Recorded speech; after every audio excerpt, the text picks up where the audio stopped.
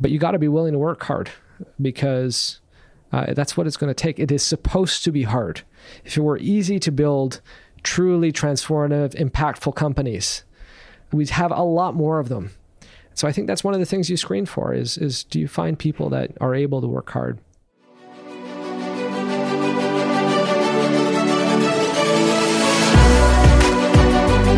You're listening to the Ivy Entrepreneur Podcast from the Pierre L. Morissette Institute for Entrepreneurship at the Ivy Business School. In this series, Ivy entrepreneur and Ivy faculty member Eric Jansen will anchor the session. Mike Katchen, appreciate you making time out of your busy schedule to come and catch up with me.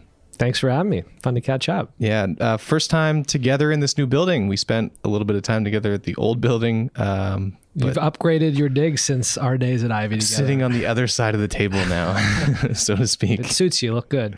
Appreciate that. Coming from the event industry, I had to get new clothes. I had t-shirts and nice jeans and running shoes, but I had to upgrade to some blazers. So, well, it looks great. And thankfully, I haven't had to do that yet. Still get by with some jeans and t-shirts. Well, nice blazers, though. Thank you. So there's a few topics that I wanted to get into today. One of them is the focus of the conversation. I want to get to leveraging a team and growing through your people versus relying on just yourself. But I think it would be helpful just to give people some context. We're in the same graduating class of 2009. You went into management consulting, left management consulting to join. I remember getting the email. You joined a startup, 1000 Memories. So can you tell me about the leap from, how did you make the decision to go from consulting to your first startup at the time? It's a longish story. Hope that's okay. Go for it. Okay. So I had always wanted to start a business, nearly dropped out of Ivy just before starting Ivy to start a business where I'd won a business competition. So I'd always wanted to get to that. But for one reason or another, found my way into consulting. And when I got close to the end of my 2-year tenure at the firm, decided it was time to start a business. And I spent the last 6 months working with a friend on a few ideas. And 2 months before I was set to leave, I got a call from him when he said, "Mike, I've decided to go a different direction. I'm going to move to New York and take a job at some investment bank." And I was heartbroken. I felt like I didn't have the experience or confidence to start a business on my own. And I actually decided that I would delay those plans again and get a job in private equity. But unlike most people in private equity, I wasn't doing it to be in private equity. I was only doing it so I could get to know the CEOs of the portfolio companies and learn from them what it was like to build a business. I think that was a fool's plan. But long story short, I got a fortunate phone call from some of my very first colleagues at McKinsey who had just moved to California to start a business. And I got a call saying, "Unsolicited offer, Mike. We just got into this thing called Y Combinator." This was 2010. I don't think anybody knew what Y Combinator was. I didn't know what it was at the time. And they said, come build this thing with us if you want. I said, that is absolutely what I should be doing. And jumped on a plane to move to California. And we spent a few years building that company. Wow. So you joined as, you'll have to correct me if I'm wrong, but I think you were in a business development role, sort of a strategy VP business development role in the beginning? Correct. So what did that look like early days? What did you do as the business guy? Yeah. So we had a very different business to what we're in today, which was online memorials, which is still, I think, a problem that needs solving. God forbid you lose someone, which is a universal experience that you care about. There is nowhere online that is beautiful and appropriate for memorializing that person with other loved ones. And that's what we created, and it was a beautiful product. And we had this belief that it was going to do well with the genealogy community. So everybody's crazy aunt or uncle who is the family historian, the keeper of the family tree. And so the first week I joined 1000 Memories, I said, I'm going to become the expert at the genealogy community. And I hopped on a plane and I went to BYU, Brigham Young University in Provo, Utah, to learn about the community. This is kind of the heart and soul of where Mormonism is based. And there's a huge link between Mormonism and genealogy. And there was a huge conference happening at BYU. So I decided it was the best chance I had to go and learn about this space. And I showed up totally green on both genealogy and Mormonism and made a fool of myself asking for coffee at the BYU campus on day one. But that's how we kind of got our start learning about this space. And I spent the next few years really trying to cultivate this community, building partnerships with all sorts of family history, scrapbooking type communities, mommy bloggers, very different than what we do today, with the goal of trying to get the word out about what we were building. And ultimately, we sold the business to Ancestry.com, and I think the genealogy bet was a really good one, but it was super random in the early days. So I wanted to get to, so that acquisition happened fairly quickly from memory. I remember you sent a note saying that you were joining, and roughly 18 months later, I think the company was acquired by Ancestry. Yeah, correct. So early days, we'll talk about this same case with Wealthsimpl later on. There's a million things you could be focused on. Focusing on the genealogy community turned out to be the right thing to focus on if you end up getting acquired 18 months later. So how did you make that bet early on that was going to be the right thing to focus on? Well, I think we were looking to see how people were using the product, and we saw a lot of people using it for family history. It was actually, we built this for memorializing loved ones kind of in the moment, but we found a lot of people were using it to collect old scrapbook type memories and memorabilia and heirlooms about their families. And so that's where this idea for the genealogist came from, was seeing how people were actually using the product and trying to dig into that and understand the data and the kind of client behavior or user behavior that we were seeing. It wasn't like a stroke of genius. It was, hey, this looks interesting. Let's go check it out. And so that's where that all came from. Okay, neat. So gets acquired, you move into a product, was it a product role? Product manager type role? And then a country manager type role. When did this itch to actually go out on your own again start up? Because I was checking out some old emails here. So I have an email from March of 2013 announcing that you're working on a side hustle called Portfolio.me. Yeah. We should still be called Portfolio. Portfolio. I mean, maybe you still have the domain if you've paid your refresher fees. And then maybe 6 months later, basically, thanks for your feedback. I'm doing another survey. Now it's called Steady Up. And then another year after that, introduction of Wealthsimpl. And if I look at the timeline, so 2013, you were at Ancestry at the time. So how did the idea get going as you were still working at Ancestry? The answer is immediately. We sold the business, and I think I was excited and itching. I still hadn't started something myself, and I knew that's what I wanted to do. And so I had to stay at Ancestry, or there was good reason for me to stay at Ancestry for a year after the acquisition. And it was a perfect opportunity to start exploring ideas. And I tried to build a discipline around that where, I had a list that I would force myself to add to every day, at least one new idea. And every week I would have a process where I'd go through my list and try to rank them on, am I excited about this? Am I passionate about the idea, the problem? Do I think it could be big? And do I think I have any business executing, in this category? And over the process of 6 months, really refined what I wanted to work on, which was this idea for Wealthsimpl or Portfolio or Steady Up, whatever we called it back then. And it was a problem that we were facing. We were fortunate that the team I was working with at the time had just sold a business. They had made a little bit of money that they wanted to invest, and they didn't really like the options available to them in the market. And so it was like the perfect case study of, here is a problem that I understand. I'm having it myself. My friends are having it. I think it's real. Investing is complicated and expensive for most people.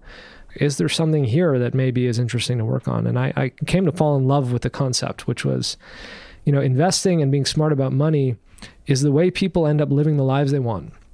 It is, as the dean of Harvard Business School says, there's no greater form of dignity you can offer another human being than financial freedom.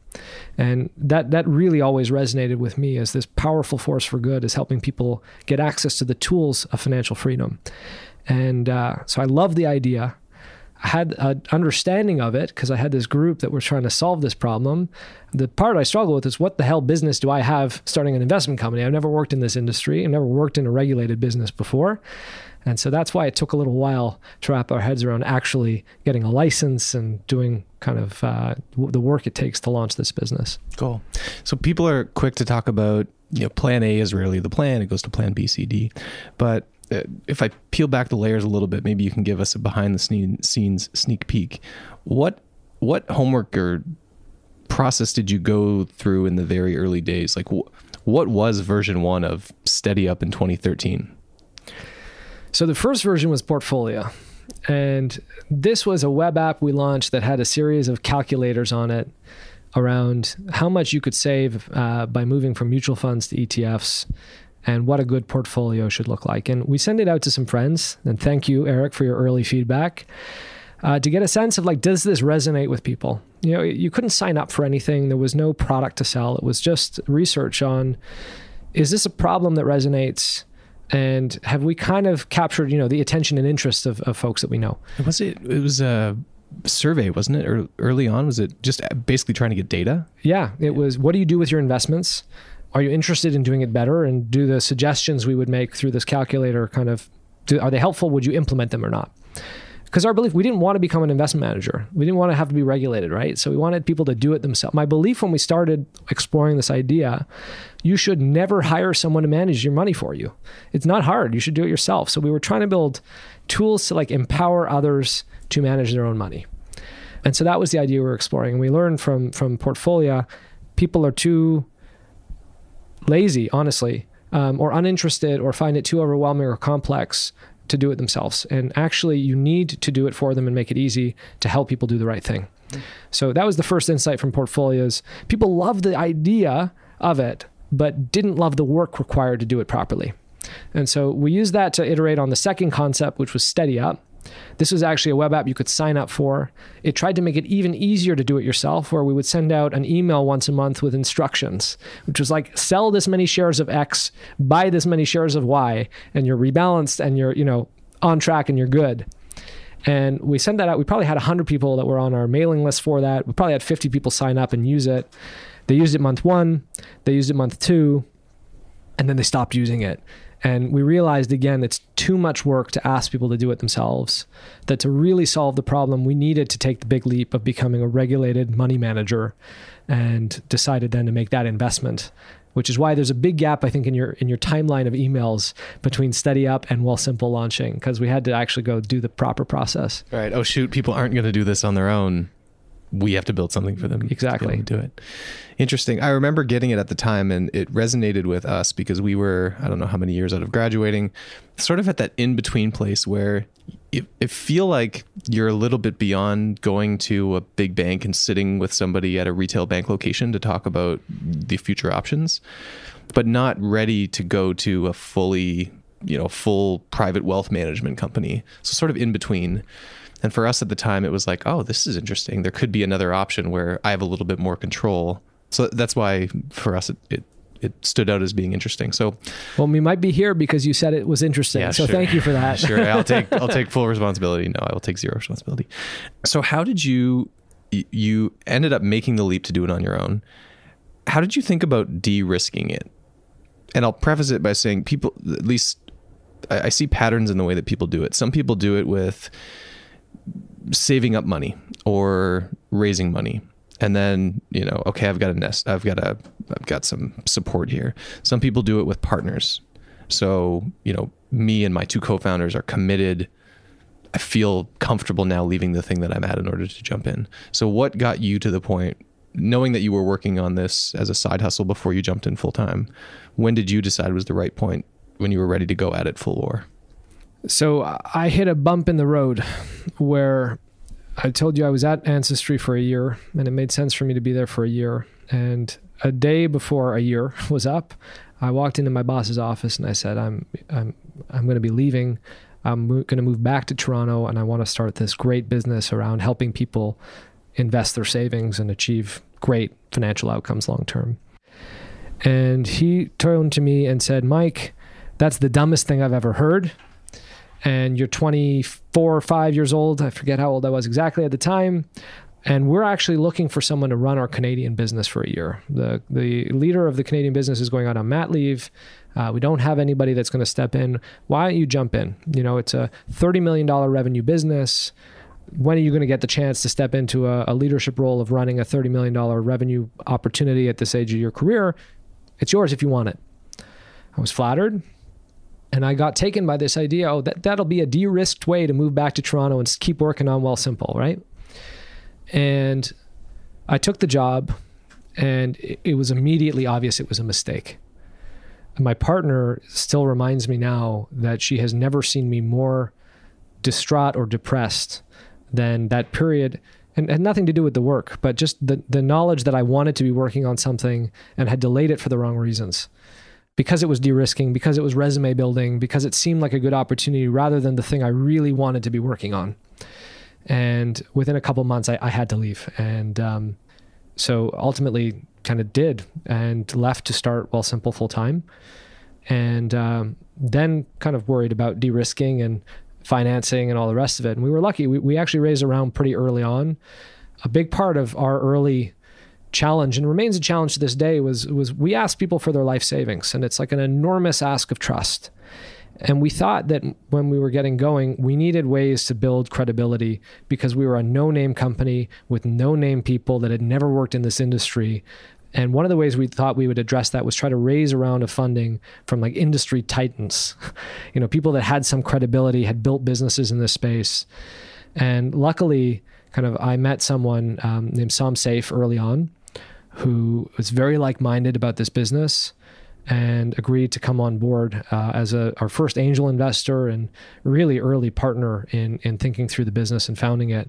And that helped us kind of put together an early round from really great partners that helped us get going with a little bit of capital in the bank, a group of know-how kind of around the table, and that's how we did it from there. That's great.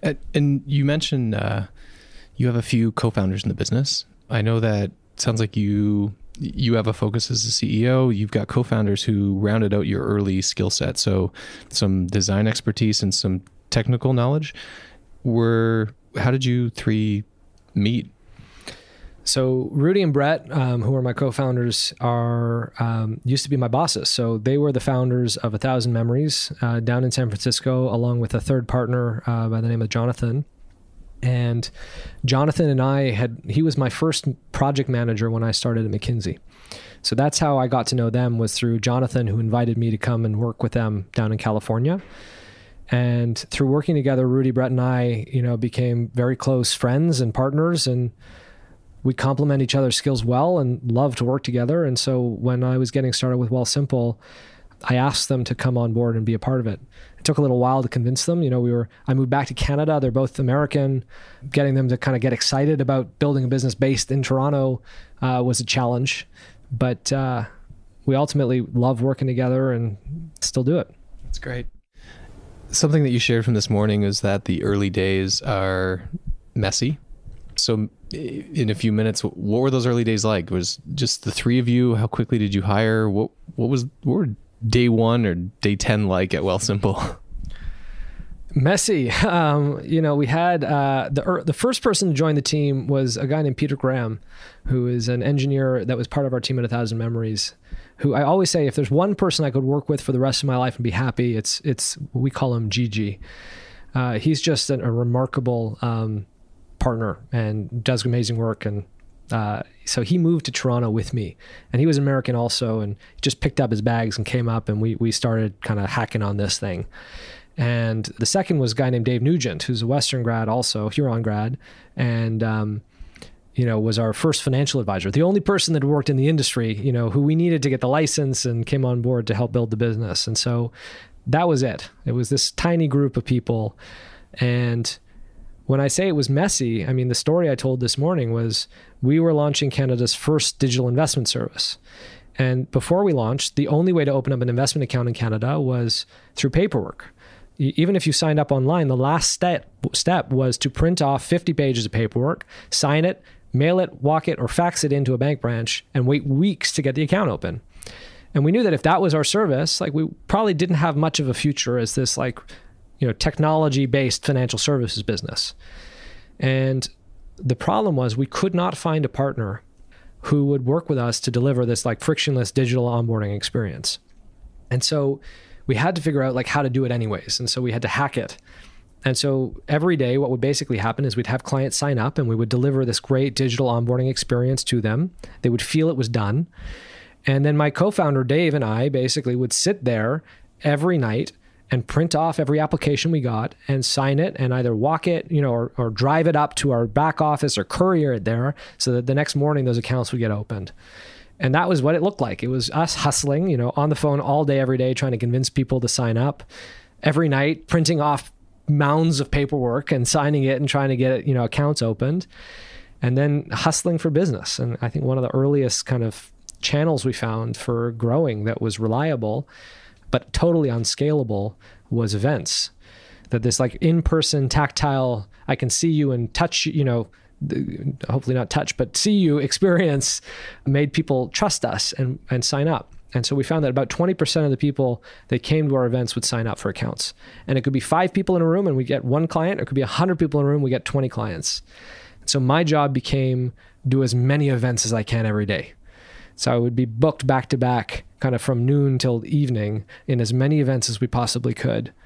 And it was that kind of craziness of running around the city all day, doing these events, hopping on a plane across the country, doing events, printing off paperwork every night, and manning the phones.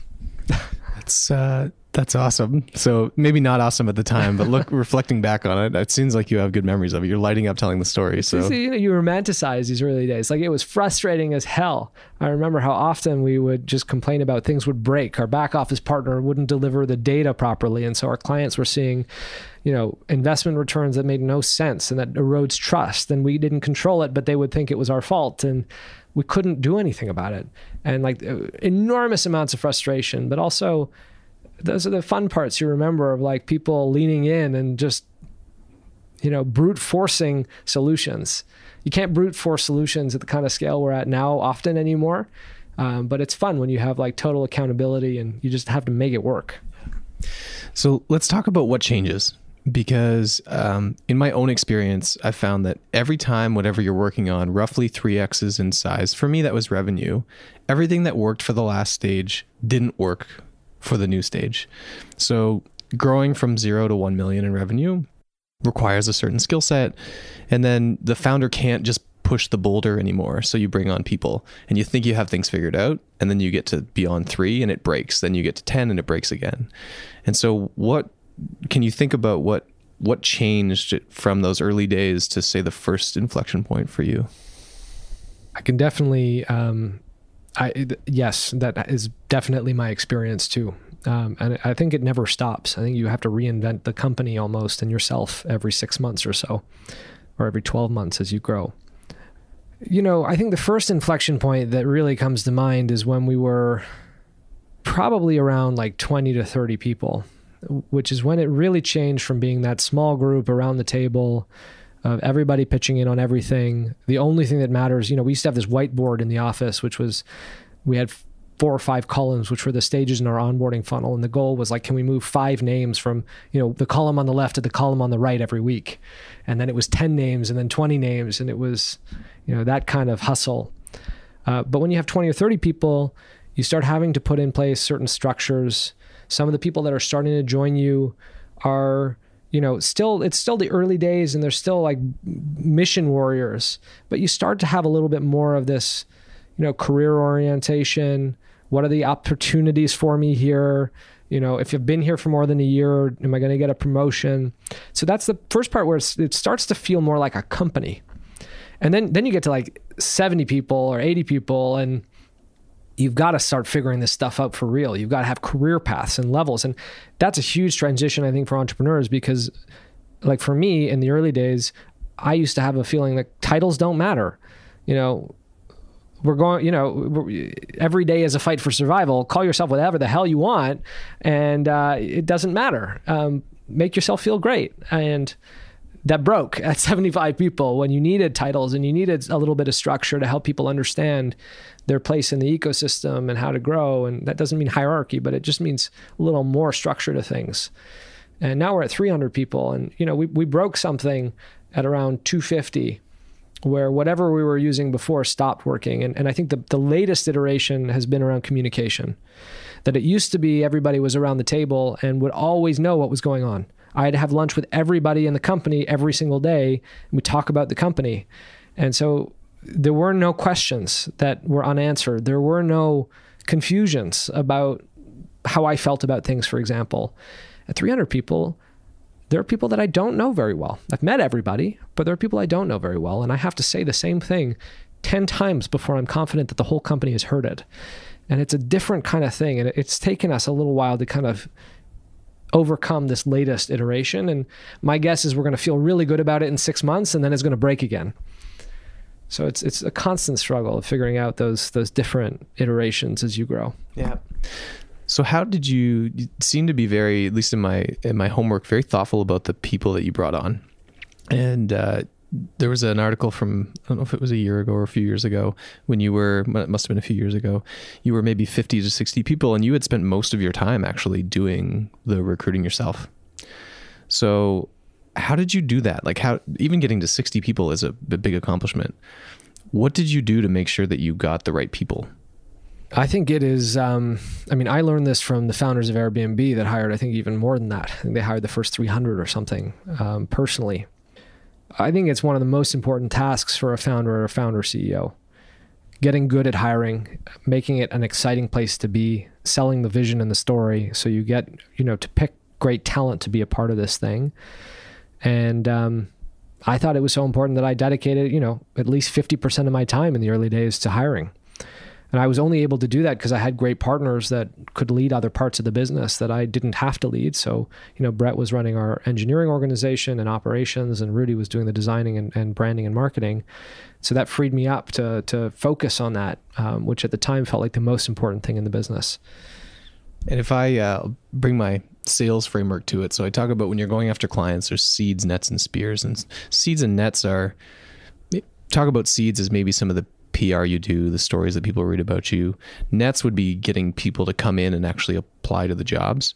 And then spears being, Nugent would be good as an advisor or financial advisor. We should get him. So in those early days, how much time or how much focus did you spend on spears? Spears? Strictly spears. Strictly spears. And that was a mistake.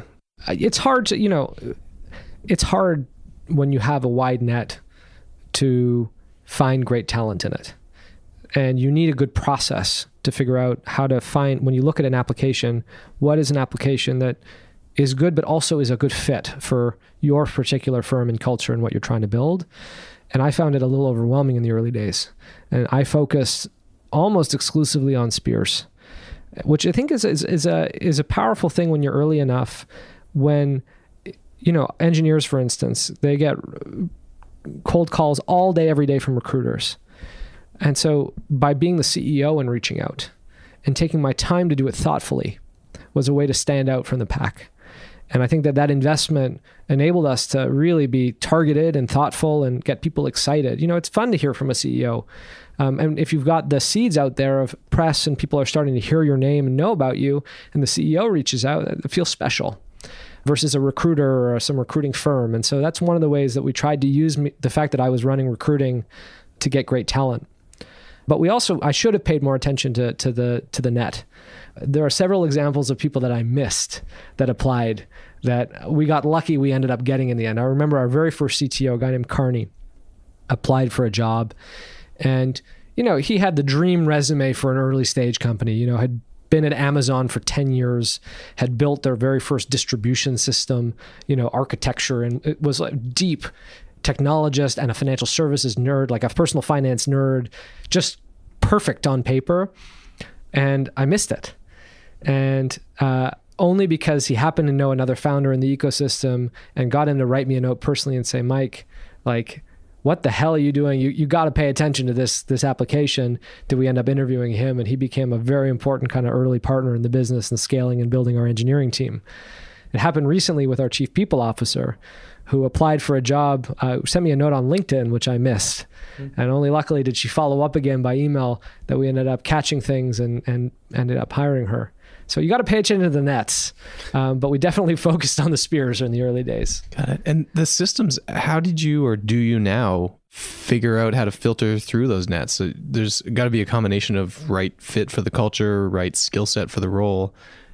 They're like assessment or questions or interviews. What's your process to figure out who the right person is? Our process evolves, and it has evolved a lot since I was leading recruiting, and it continues to evolve today. Now we have a great dedicated team that focuses on it. And it generally follows like a series of steps. There's a first phone call with our recruiters, and really they're just trying to assess fit. I used to say if I pick up when I was running recruiting, I'd pick up the phone and try and speak to someone. And the question I was asking was, is this someone I ever want to speak to again? And if the answer was yes, then they would immediately get the check mark on the first stage of the short phone call process. It's deliberately short to try and not waste too much time, on the noise and find the signals, right? So you're looking for your first signal, and then you move on to your next step, which is, do they have the technical chops to really do what's required of the role? And then you would, if they do, so there's someone that seems interesting on first pass, of someone you'd want to spend time with, they have the technical chops to do the role, then you invest the real time in understanding their background and understanding their cultural kind of values and how they fit in, and understanding whether or not they really are a fit for what you're trying to do. So say, I'm going to move down the funnel. So you've brought somebody on. Do you have a process that you set them up for success? Do you have a way that you onboard them to make sure that they feel like they're ready to go and contribute to Wealthsimpl? Yeah, I think we have a pretty robust onboarding process now, which is, your whole first week at the company, every minute of it is almost kind of orchestrated and designed to give you an amazing experience and to ramp you up. It's a big, steep learning curve. And so, we have presentations from all the leaders in the business. I come in and I do a talk on kind of the founding story and the mythologies of the business, and that's very important to me that I always continue to do that.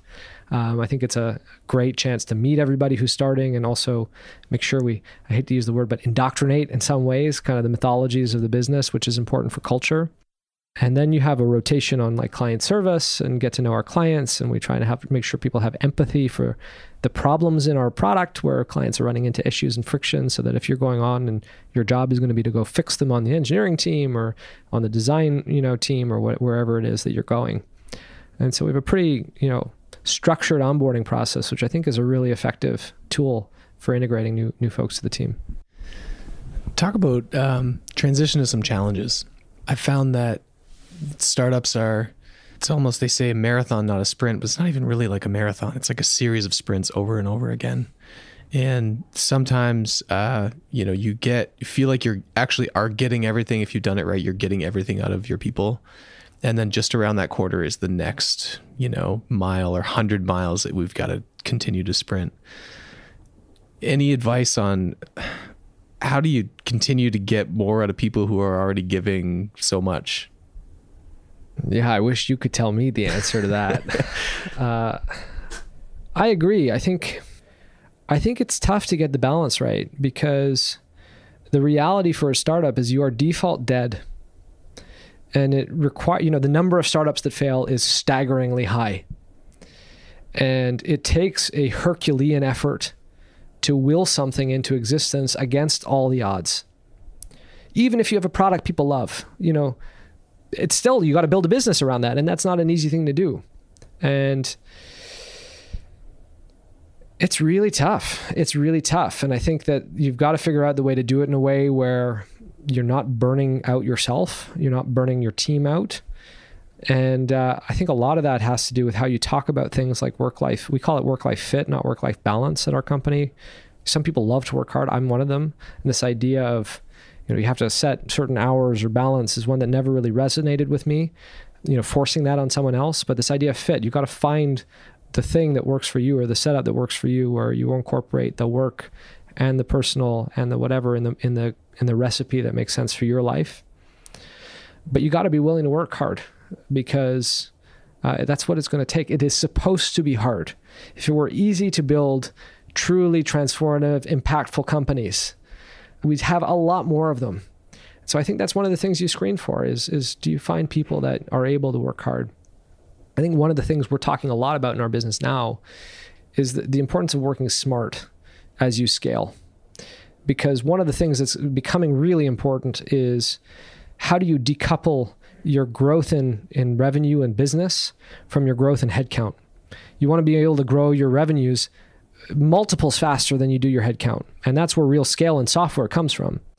And so it's not about throwing more bodies at problems. It's about throwing, technology and good process and smart thinking around how to solve problems. And that's one of the things that's a big conversation for us now, is transitioning from being at a stage where you could brute force, where, an extra 5 hours here and there could make a meaningful difference on the numbers, to having to be thoughtful and work smarter and create more scale. which is something that we're kind of in that phase of thinking about and working on. But I don't think that was true, a few years ago, because trying to think too much about scale when you have none, wouldn't have been helpful for us at that stage. Right.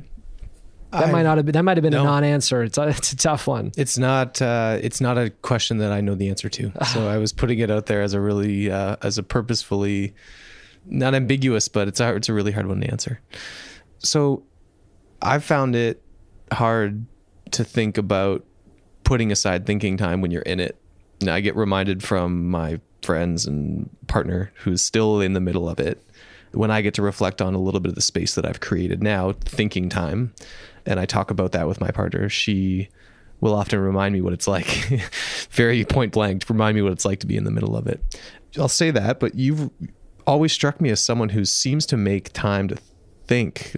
At least when you're present, you're here. You've got a million things on the go, but you're here right now. And even over the course of our friendship, it seems like you've always been someone who's very clear in his thinking and made time to purposefully think. Is that a conscious effort? And how do you do it if you do? Well, thank you for the compliment. I'd say I ebb and flow. I like to create thinking time. And one of the practices I started when I was in California after selling the business, when I was like deliberate, I want to start a business, I got to come up with ideas, was I would sit at a coffee shop first thing in the morning for an hour or two by myself with no laptop, with a journal and a book. And I found it to be like meditative and productive and enormously helpful as I was thinking through that stage of my life and problem that I wanted to work on. And it's a practice I've tried to keep up. So I still, to this day, I try to start every day with 1 to 2 hours of thinking time with a book and a notebook at a coffee shop. My hit rate these days is not as good as it used to be, but in my calendar every morning, I have blocked from 8 to 10 a.m. to do that. And I try as best I can to stick to it. And I find it like enormously helpful. When I stick to it, I'm always happy that I am, because I feel like my thinking is clearer, and I show up at work with more energy and conviction and thoughtfulness. But it's hard when you get into the grind sometimes of creating space for it. And are you thinking about a problem? Is it premeditated? Like, I'm going to sit for an hour and think about this thing? Are you journaling on a topic? What do you do in that hour and a half? Usually not. I mean, sometimes I will, and I'll go in and I'll have the journal open and just be thinking about this particular problem. Most often I go in and I'm reading a book or, some essay or article that I have saved 1 million of that I'm trying to work my way through, and it's sparking ideas or making me reflect. I find that like unstructured thinking time is actually the best. And, you hear about this from folks, and I am not like a Steve Jobs. I don't equate my style or my ability anywhere like someone like that. But even him, his unstructured thinking time, walking, in Palo Alto, California, and how he talks about the effectiveness that had in him as a leader at Apple. Like, I think there's value to this idea of unstructured time alone, without an agenda and without trying to be too purposeful about where your thoughts take you. So if anybody ever sees you in Toronto, I just imagine people looking at, I think that's Mike Katchen, and it's weird. He's just sitting there without his phone. What's he doing? He's just sitting there. So you're just thinking through or reading, not on your phone, not catching up on email, not making phone calls. Yeah, I try. Yeah, that's great. There's a great book that I read recently called Deep Work by Cal Newport. And he talks about, I've got a timer on my desk, but I try to at least get one of those sessions in a day of 90 minutes where I'm just focused on a particular task. Hard to do. I think that's really valuable, though. I think it's, there's this, I don't believe anybody is productive at all hours of the day 100% through, but the perception is you have to be or you're supposed to be. And so you like force yourself into very unproductive. I haven't read the book, but imagine a lot of the principle is how do you carve out the specific time you need and focus to do one thing really well every day. I think Amazon CEO Jeff Bezos says, if I can make 3 decisions a day, it's a successful day. He's not saying I need to make a decision every hour. If I can do 3 things or one thing really well today that'll move the needle for the business, like what else do I really need to do today?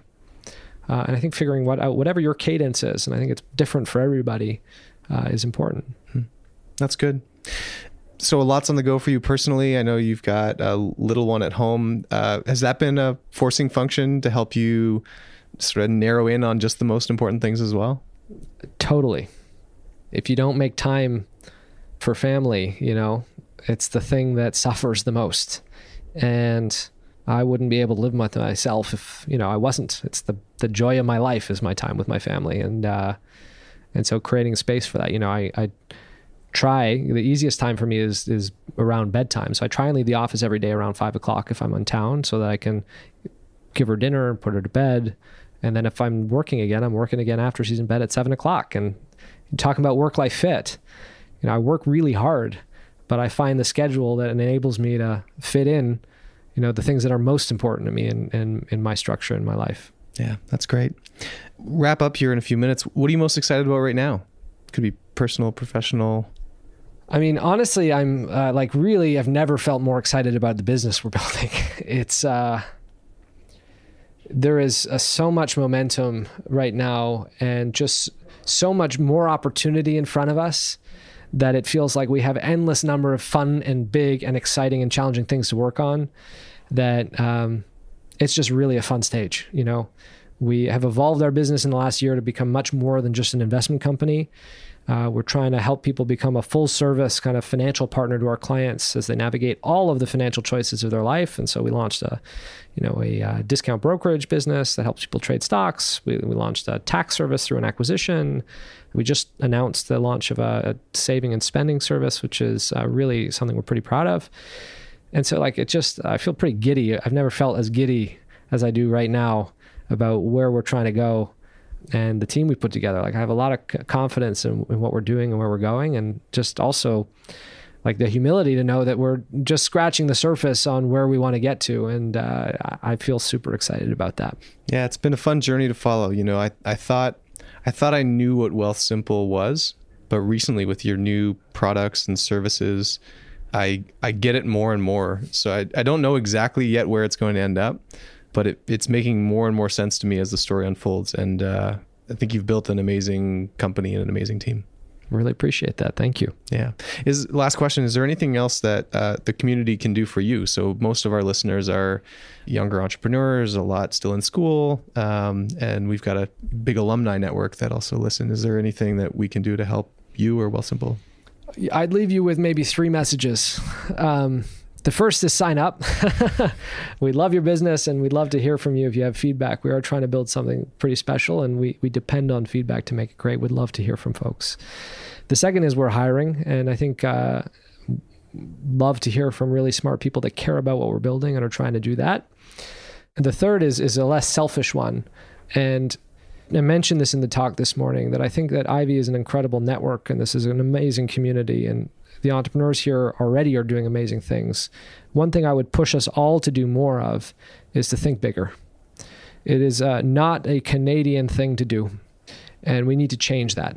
I'm someone who is deeply passionate and appreciative of being here in Canada and being Canadian. And I worry about our future if we do not figure out how to dream bigger, build really big companies that propel our prosperity for years to come in the future.